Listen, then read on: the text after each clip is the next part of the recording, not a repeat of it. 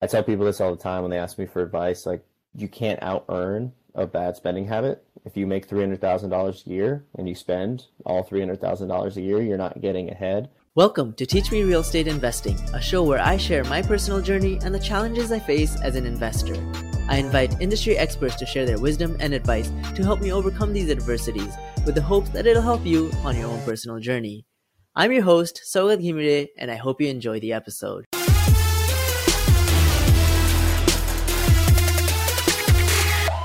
Hey everyone, welcome back. Our guest today is Nick Coulter, who's a real estate investor, real estate agent, and the co-host of the W2 Amigos podcast, which I was lucky enough to be interviewed on recently. So if you'd like to hear more about my story and how I discovered financial independence and real estate investing, then definitely check that out.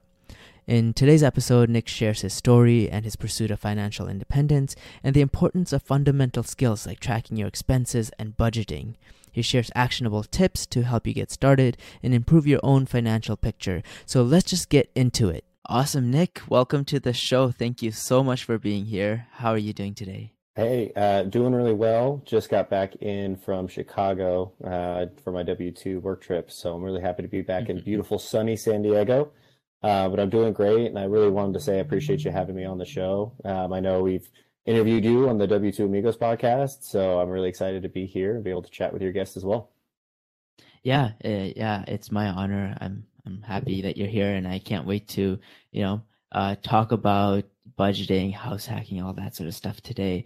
But before we get started, could you tell the audience a little bit about yourself and how you got into the real estate space and where you are in your investing journey today? Yeah, absolutely. So my journey with money started, I would say, back in elementary school and leading into high school. My parents actually got divorced when I was 9, and we went from like a dual income household, very stable. My dad had a great job working as like an upper executive for Pizza Hut. And then that all changed. He quit his job. He wanted to be a teacher, went through a year of earning no income. My parents then split. So I remember growing up, it was interesting with my dad, who was in a single bedroom apartment with me and my sister there, and then at my mom's house, which is the house I grew up in Riverside, and everything went from pretty bountiful to extremely tight. And I didn't realize it at the time. You know, my dad and I would do things around chores, and my reward would be getting like $1.50 scoop of ice cream at Thrifty. That would happen once a week. And I thought that was really badass. I loved ice cream. So I was like, this is amazing. This is exactly what a reward should be. But now looking back at it, I realized like things were pretty tight back then. And same thing, like I remember specifically walking to my mom, I think I was about 12, and I asked her, I was like, hey, can I get money to go to the movies? And she's like, no, you can use the money that you've gotten through like birthdays and, Christmases and different things like that. And I was like, oh, well, I don't want to use my money. My friends' parents give them money, because I grew up in like a nice area of Riverside. And she's like, well, we don't have that kind of money, so you're gonna have to figure it out on your own. So I actually took that, and I think that's like what really started, because I still remember that moment very clearly. And I started working. So I got a job at 13. I was cleaning toilets in a family-owned restaurant. If you guys are from the Riverside area or know anything about it, there's a bunch of pizza places that are downtown. One of them I worked at, it was called Tony's Pizza. So I worked there from 13 until I graduated high school. And I went from cleaning toilets to cleaning the entire store to doing like back-end food prep. Then I got moved into the front end, cashier, serving. And then my last year and a half, I was a cook in the back, which was awesome because that's how I learned how to cook. But I've worked my entire life basically from then on, and never really looked back. But my parents were really good at saving and kind of protecting themselves from the necessary expenses, but never really invested. Never really wanted to take risks. And so I fell in that exact same suit. So I got my job at Target when I was 18. I started working there as a seasonal team member during college, got promoted to a regular team member, then got an opportunity to do an internship, and then I graduated. And I was getting paid, like people are going to freak out about this. I was working in 2014. I was getting paid $58,000 a year to work 3 days a week. And I was an operations manager for a warehouse, basically just controlling the inflow of boxes. And I thought I was balling. I was single.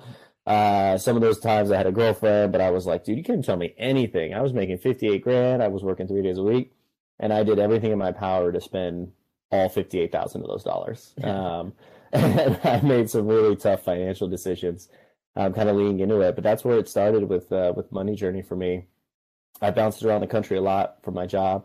I've since promoted several times and have, over tripled my income.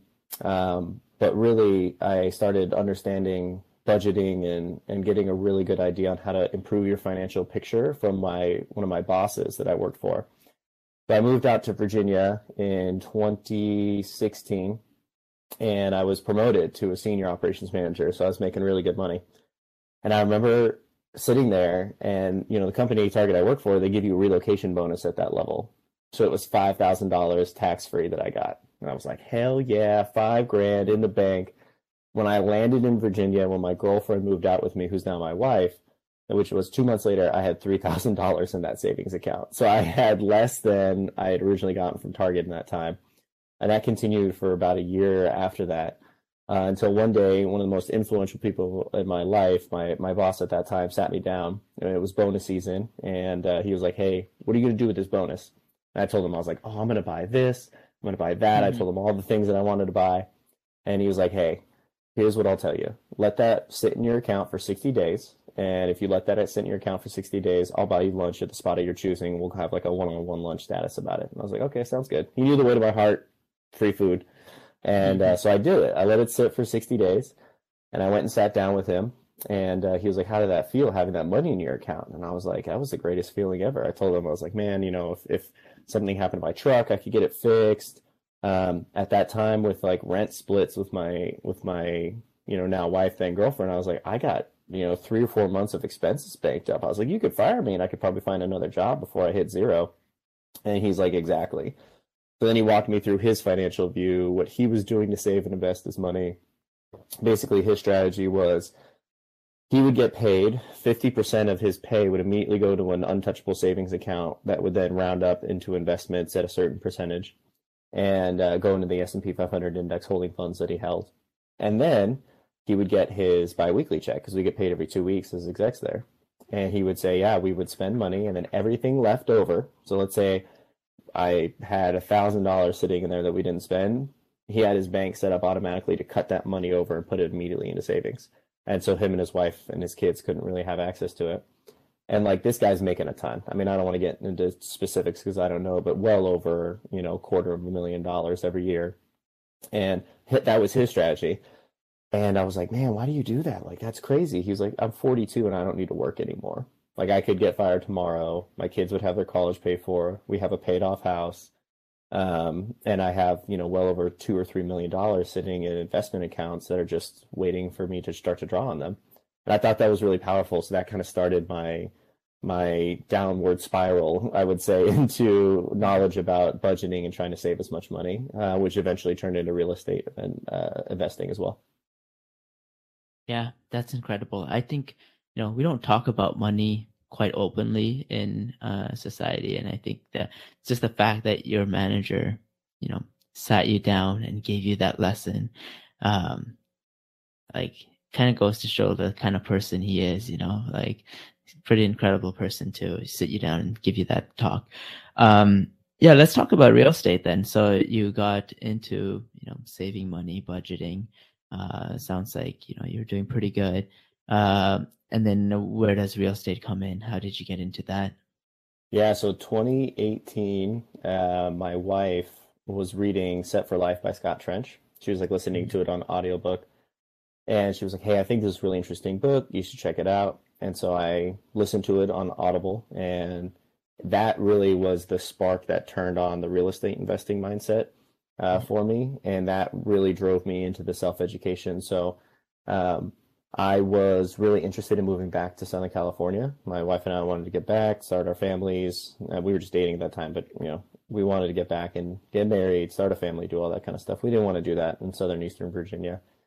And so I was having a run-in with my boss's boss that she was basically blocking my transfer back to Southern California. And it's not really much something that Target likes to do, but I've seen it happen with direct managers and things like that. But I was like, man, I'm going to have to look externally. So I started interviewing with Amazon, Home Depot, Walmart, all the different companies, Big Lots that are down here. And I was like, man, I can't depend now on Target to be my sole income, so I need to diversify. So I just Googled how to make more money uh, while working at W-2, and real estate investing came up as the number one search. I paired that with the Scott Trench book, and he had mentioned house hacking. And I thought that was such a unique idea to be able to have a property that allows you to live for free. Because when I was looking at my budgets based on rent and all the stuff that went into that, my number one expense was housing. My second expense was my car payment and my insurance to be able to hold my vehicle. So I was like, man, if I could eliminate these, I think I could save an additional, $2,000 a month. And I read Craig Kurlop's book, The House Hacking Strategy, and basically listened to every podcast Bigger Pockets had done at that time. That was before the Money Show had came out, so it was really just all the OG show, just cramming. I mean, I listened to it at the gym. I listened to it in the car on the way to and from work. I listened to it while I was doing admin work at my job, just having, an AirPod in, just crushing content. And I really landed on the house hack was perfect for me because it was a low down payment strategy that could eliminate expenses, and that really paired with my fanatical budgeting strategy that we had. And so we just wanted to execute that. So we actually lived for a year with a roommate in Virginia in an apartment. My co-host on the W2 Amigos podcast, Xavier Marin, we lived together to save money. So then all of our individual rent payments went from, I think it was like $1,600 a month for both of us down to $675, and that was including utilities basically and everything that we had. So we were saving an additional grand basically each then. And during that time, I was saving around 50% of my income. I paid off about $32,000 in student debt in a year and a half. And then I also bought my wife's engagement ring in cash, which cost me 10 grand, which was like horribly expensive, if I'm being honest with you guys. It was really hurt me. Now I'm wishing I would have gotten a lab grown diamond because she didn't care. I wish I would have known that before. But then we got the opportunity once my direct boss's leader left the company, I was able to transfer back. And so I got my same job just in California with Target, and we bought a single family house. And that was a really interesting process because I had, linked up with a realtor that I knew. I actually worked with his wife back in the day, and I hit him up and I was like, hey, I want to buy a house. Here are the specs. And then here's what I want. And he was like, well, why? I don't understand. Why do you want so many bedrooms? It's just you and your girlfriend. And I was like, yeah, I want to rent out the spare rooms so I can cover my mortgage. And he was like, good idea. But he kept kind of trying to push me into a different, 3-2 house, maybe like a 2-2 condo. This is cheaper. And I was like, no, this is not what I want. And then we went on a couple house tours. I had to go back to Virginia to continue some of my work out there. And my girlfriend had transferred out as well, so she was here. And this perfect property came on the market. It was $400,000 listed, 4-bedroom, 2-bath in Redlands, California. The woman that lived there died in the house, actually, so it wasn't getting a ton of action on the market. And this was in February of 2020. And so I called my wife. I was like, hey, you need to be available to go see this house today after work. I did what any mama's boy would do after that. I immediately called my mom and was like, hey, can you go with Evelyn to go check out this property? And then I called my realtor and said, hey, I need you to be at the place at this time to check it out. They walked through it. It was really weird to laid out home. So it's 4-bedroom, 2-bath, and it's like 1,297 square feet, which is really tight. But what they did really well in the home is they basically just killed the dining room that most houses have that were built around that time. So there's no dining room. It's just like an entryway, a small living room, a really nice sized kitchen, and then 4 bedrooms on the other wing of the house. And so it looked good. The numbers worked out. We wanted to guarantee we got the property. So based on the realtor's suggestion, we offered $420,000 with a $15,000 closing cost support. And we were able to get the house under contract, and we closed April 2nd of 2020. And that was our start into house hacking. Awesome. And then, so did you end up renting out the rooms to each of the rooms? So talk to us a little bit about the numbers. So you said you bought the property for 425, you said?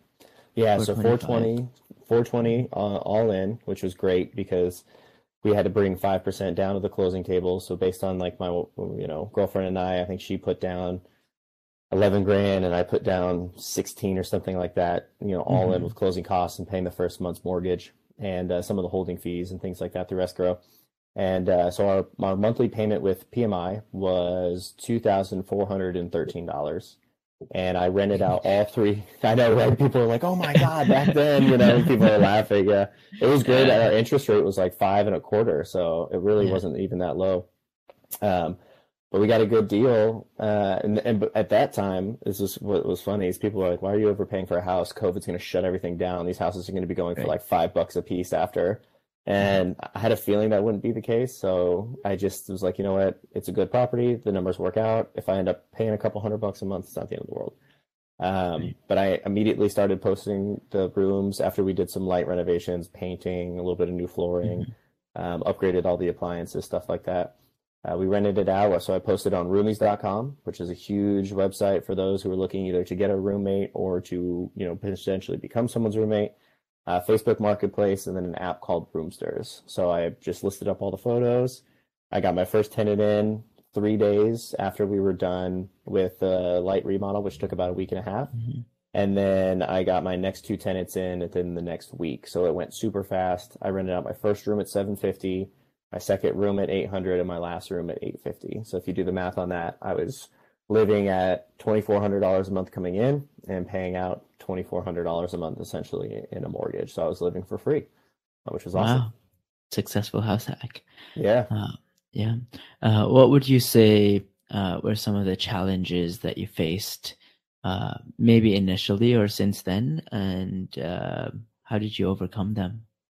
Yeah, I read Craig's book through and through. I think probably like four times between Mhm. moving back to California and then buying a house. So much so I actually bought it in paperback and was like taking notes and everything and like, highlighting how to Right. post the listing, how to do your background checks.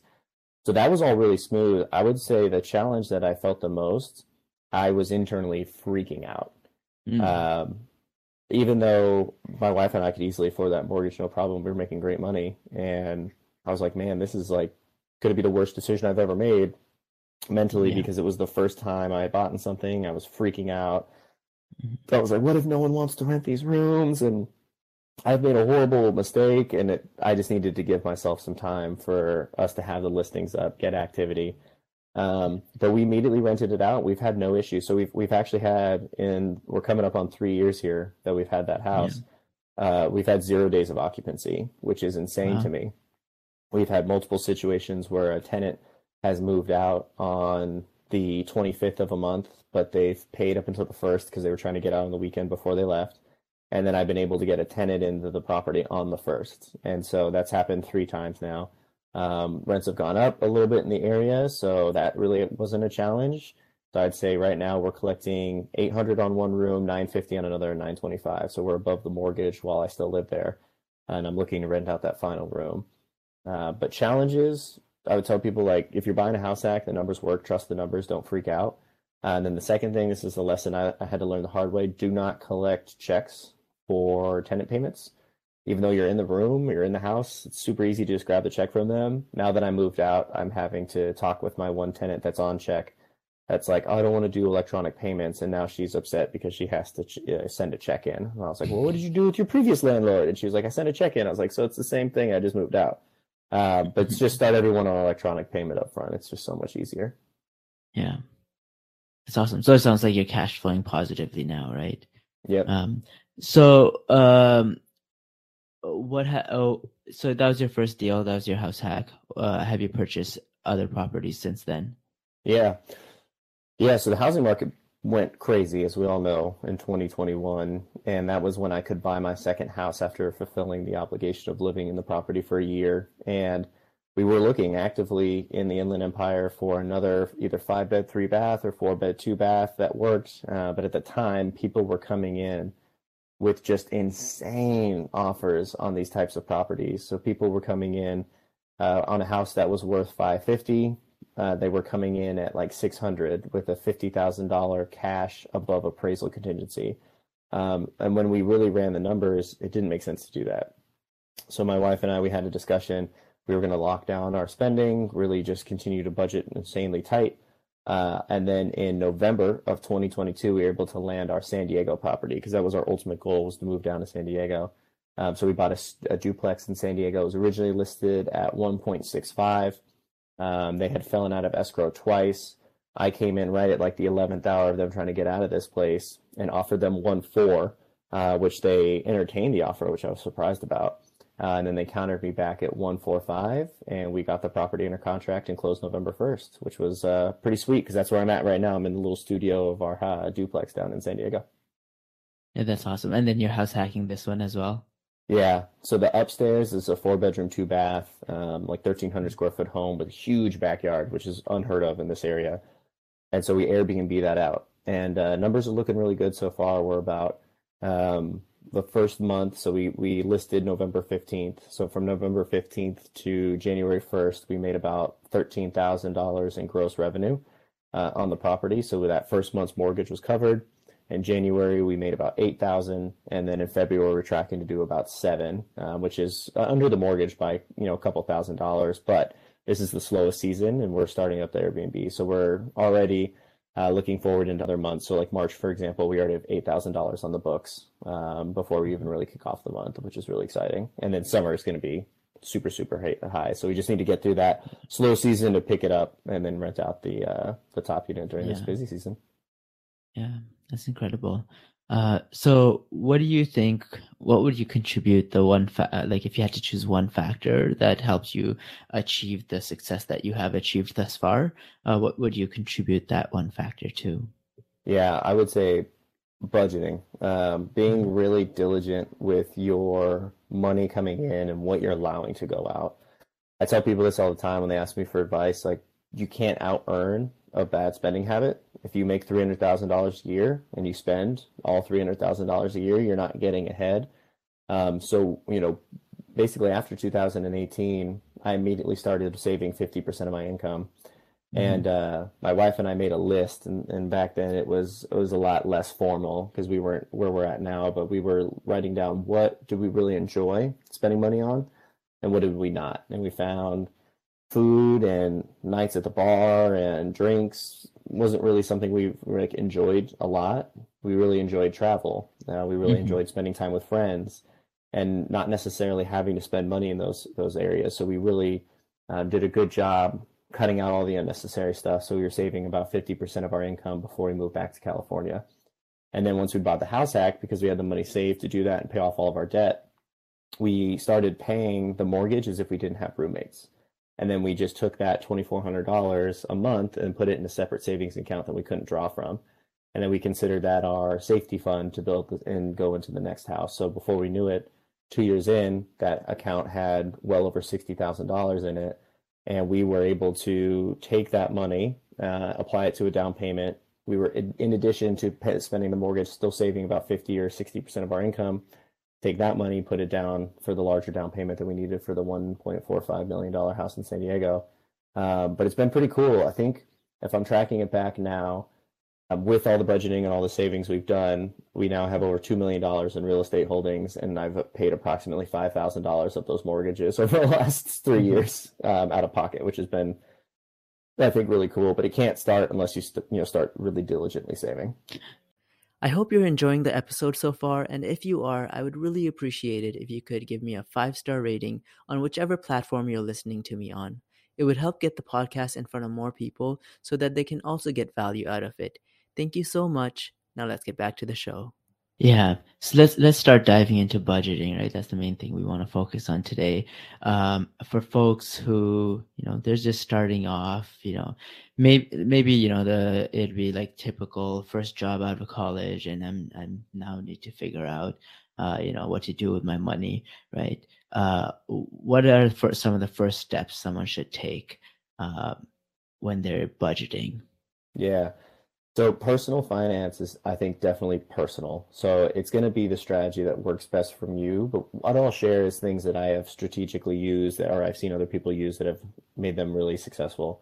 I would first off really look at a 90-day view of your spending, the previous 90 days. That's a pretty good sample size.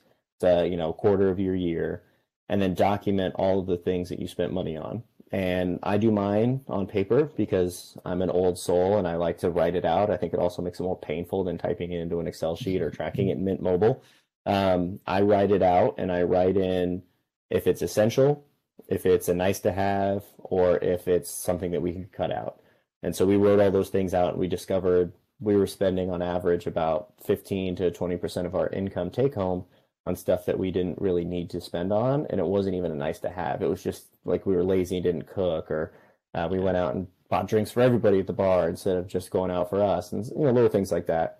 So that's where I would start. And then after you identify what are the things that are essential, and then what are the things that you would like to spend on, calculate how much you feel comfortable immediately cutting into your savings account. So most jobs will allow you to set up direct deposit. So what we did is we said that that first starting number was 30%. We both went into our paychecks and set our direct deposit amount. 30% immediately went into this account that we can't touch. And so that limited the amount of money we even had to spend on. So then it really took a critical eye after doing that to focus in on what we could spend and what we couldn't. And then as pay increases, we have never really elevated our lifestyle. We just started adding more and more money into that account that cannot be touched before we got married, which was really beneficial because, it piles up really quickly, and then you get addicted to savings. You're like, oh, I went from 8,000 to $11,000. Just that signification of another zero being in there, like that's super powerful for me. So that's what I would suggest. I'm kind of a dork. I like to, figure out things that bring me happiness and joy. So like my wife and I spent down like what brings us joy, what are we not willing to compromise on spending. Okay, let's write those things down, and then let's stay true to that. Because like there'll be moments where she's like, I want a new dresser. I'm like, does that bring us joy? Or does that not? Right. Or I'm like, hey, I want to go buy a new pair of shoes. And she's like, do you need a new pair of shoes? This is something nice to have. So that's a good discussion point for us that we had. And I would suggest that for everybody. Yeah. And so essentially your strategy is you chose a certain percentage, and from your paycheck, you take that out from the beginning and you just put it away. What made you decide 30%, right? Someone who's listening to this, they're like trying to figure that out themselves. What are some factors they should take into consideration when coming up with a number like that? Yeah. So we combined our income. And so that's 100% of our pie. We ran our expenses, and I believe the absolute bare minimum of essentials to live were 40% of our take-home income. So that needed to happen. Those needed to be spent: car payments, gas, food, electricity, rent, all that kind of stuff. So then we bucketed that away. So that was 40%. So then we looked at the remaining section that we had, which was 60% of our money, and we were like, okay, based on the things that we want to do, can we fit that into half of this remaining money? And the answer was yes. So it looked like on paper we could do that. So that's where we started at 30%. And that slowly ticked up. Now on a good month with the house hacking, we'll be at like 80% of our take home income is saved. On bad months, it's about 40 to 45%. But that's still pretty fantastic, especially because we do really good with our money coming in, because we've both got pretty high paying jobs at this point.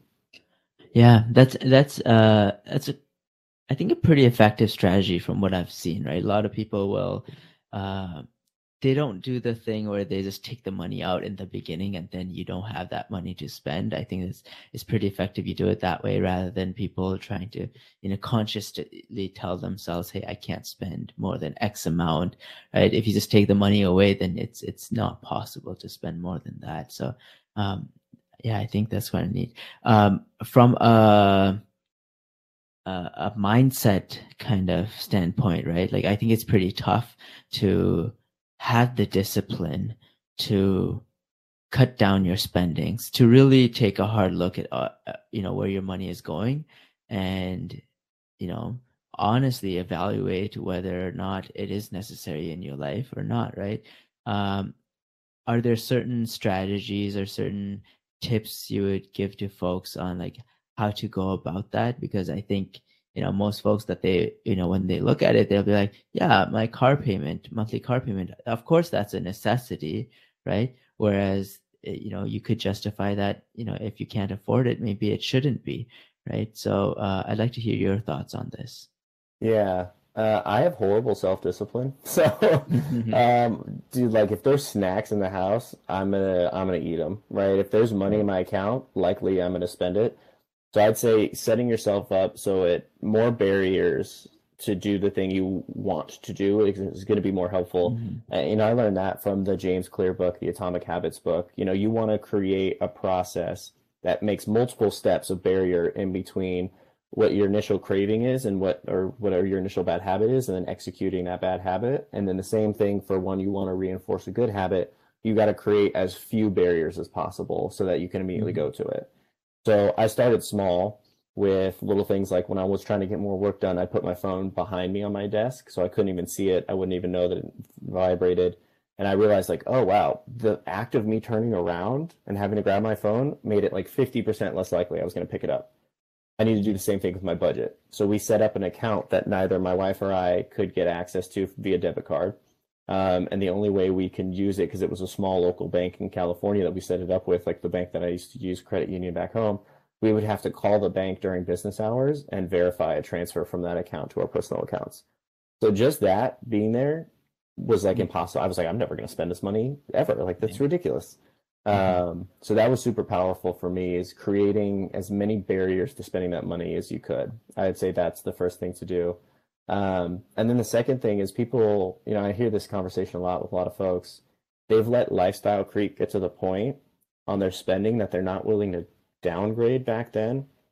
And The Millionaire Next Door had a quote in it that was really something. I can't remember the exact line, but a Ferrari brings you X amount of joy, but a Honda Civic is 1/1000th of a cost of a Ferrari, but the Ferrari's not giving you 1,000 times more enjoyment than the Honda. So like that cost benefit, that opportunity there for me was okay. Let's downgrade our lifestyle. Let's move back in with Mhm. roommates.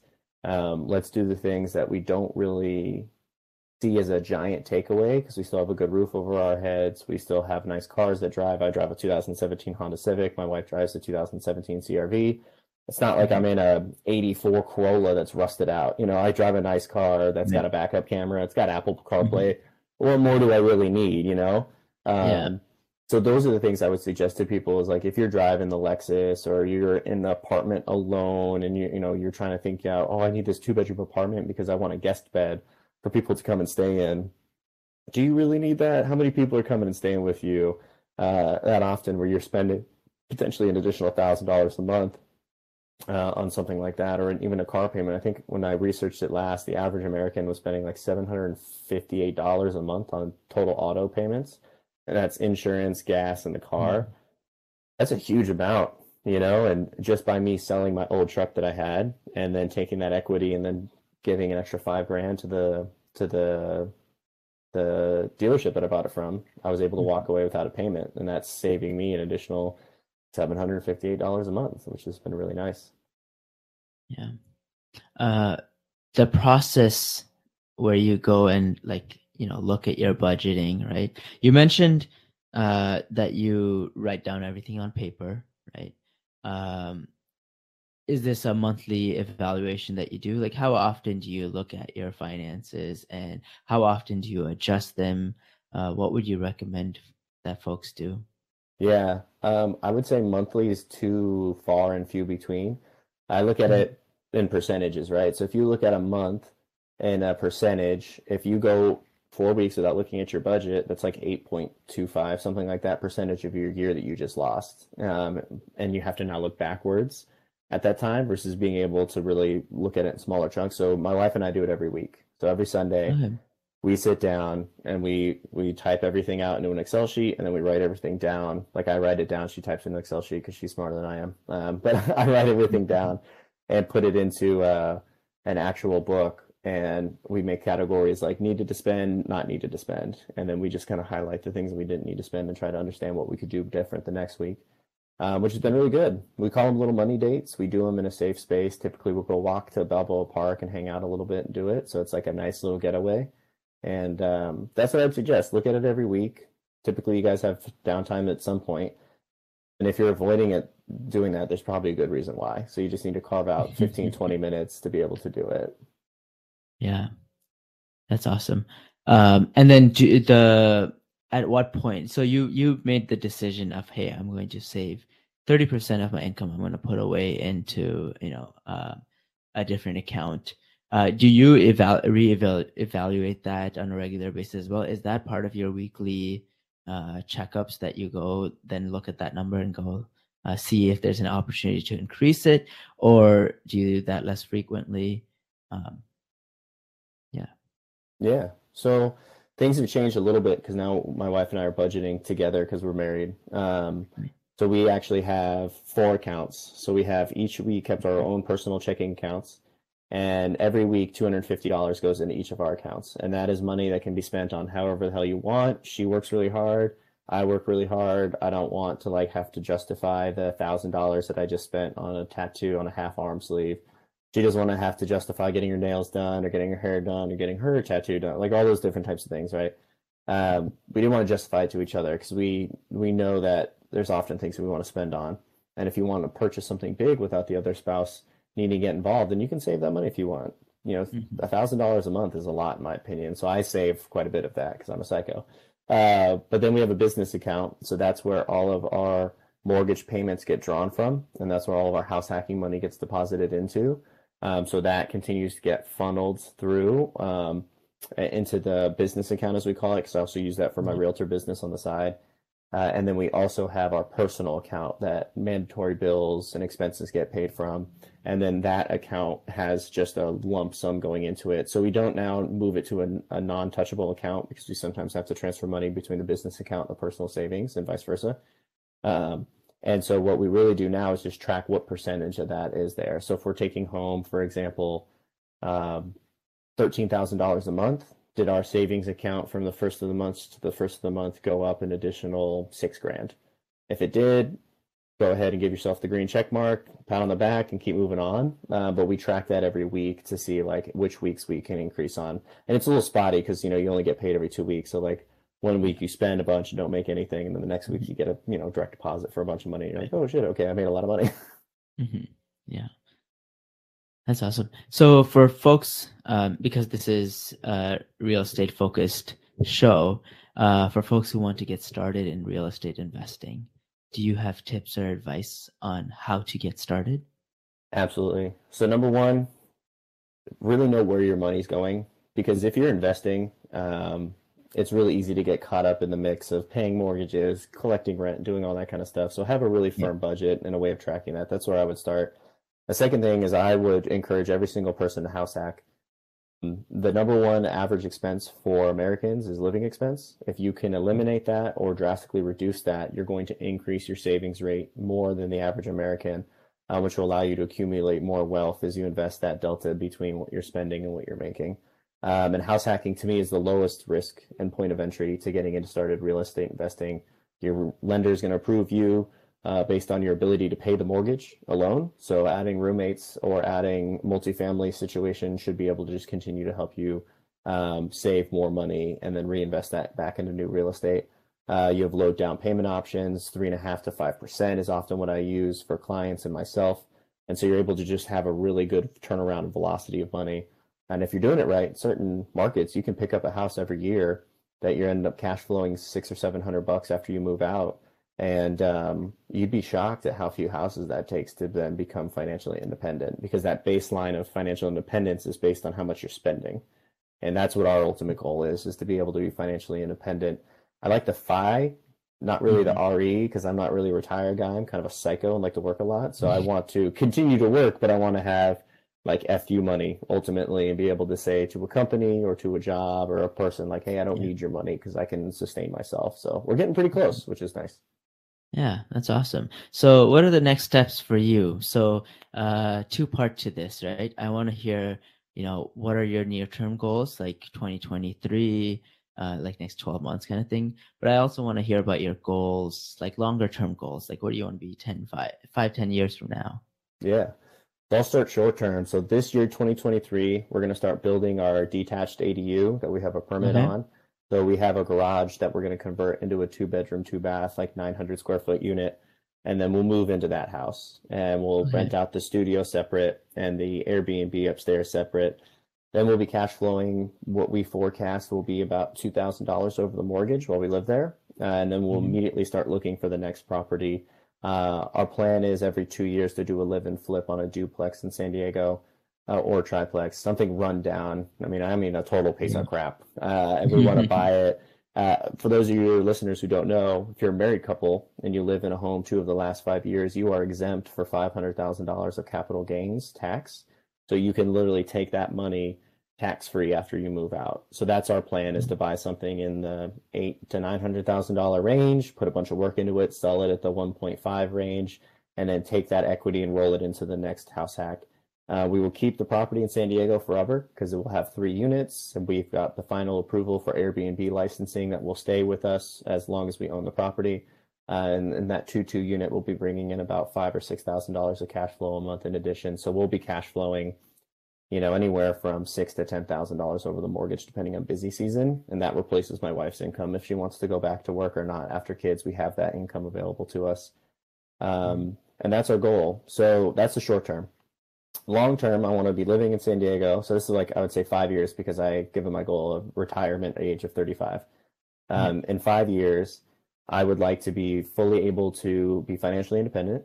We'd like to have a paid off house in San Diego that we're using as equity lines of credit to buy additional investments. But ultimately, what I want to do is, there's a group called Reality Changers down in San Diego. It's a high school program that students can apply to. They have 4 different high schools, one for College of Entrepreneurship, one of Business, one of Science, and one of Arts and Music.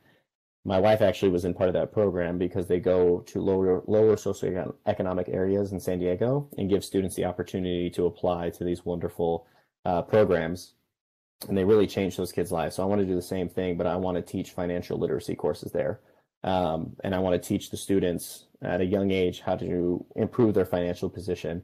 And then in addition to that, I want to offer those same courses to free for their direct family members, so that I can really start to make like a financial impact in the world in a positive direction. I don't really care to have a ton of units. It seems really stressful. I just don't, that doesn't seem to give me fulfillment. Like, I actually kind of cringe when I have to tell people how much we have in real estate holdings. They're like, "Oh, you have 2 houses?" And I'm like, "Yeah." And they're like, "Oh, awesome." But I don't want to like be the ass that's like, "It's $2 million in holdings. Like, take that." So I just really want to be able to fly under the radar in that aspect, and then make an impact on the back end with helping these folks really change their family's financial position. Because my wife grew up as first generation American. Her parents immigrated to the United States from Mexico. Were both deported. We were able to get her mom's citizenship back. So there was just so much in that story that was really impactful to her. And I want to be able to provide that same level of resource and education to everyone in the area that's willing to hear it, especially in San Diego, because I think it's the best city to live in the world. So if I can do both at the same time, it's a win-win for me. Yeah, that's incredible. So for folks who want to, follow your journey and follow you on social media, where can they do that? Yeah, so first off, I would hit up the W2 Amigos. So that is my buddy X and I. We've started a podcast that we were actually able to snag your guys' host on. So we'd love for you guys to give us a follow there. We're the same on Instagram, TikTok, same on YouTube, and I believe, wherever you get your podcast from. So drop us a listen. And then number 2 would be, if you're trying to reach out to me directly, it's the Fi Family at Instagram and TikTok. So I'm super active on social media. And feel free to reach out to me if you have any questions around budgeting, around career advice, around house hacking, anything like that. Yeah, and if people want to connect with me, they can find me on Instagram and YouTube at ISO Got This. Thank you so much for taking the time to talk with us today. I learned a lot. I think I'm gonna, implement some of these changes to my own personal finance, and maybe even consider looking at them weekly, because right now I do them on a monthly cadence. So thank you so much for being here. It was awesome having you on. Absolutely. So that, thanks again, man. I know we connected on the podcast recording a couple of weeks ago. Thanks for the opportunity to be on the show, man. It means a lot. I know we had a good time on ours, and I'm hoping we delivered the same for your guests. Yeah, it was incredible. Yes, thank you. Awesome. We'll talk to you soon. All right, that is the end of today's episode. I hope you enjoyed it, and if you did, I would really appreciate it if you could take a moment to give me a 5-star rating on whichever platform you're listening to me on. It would really help my mission of teaching more people about real estate investing. Thank you, and I'll see you in the next one.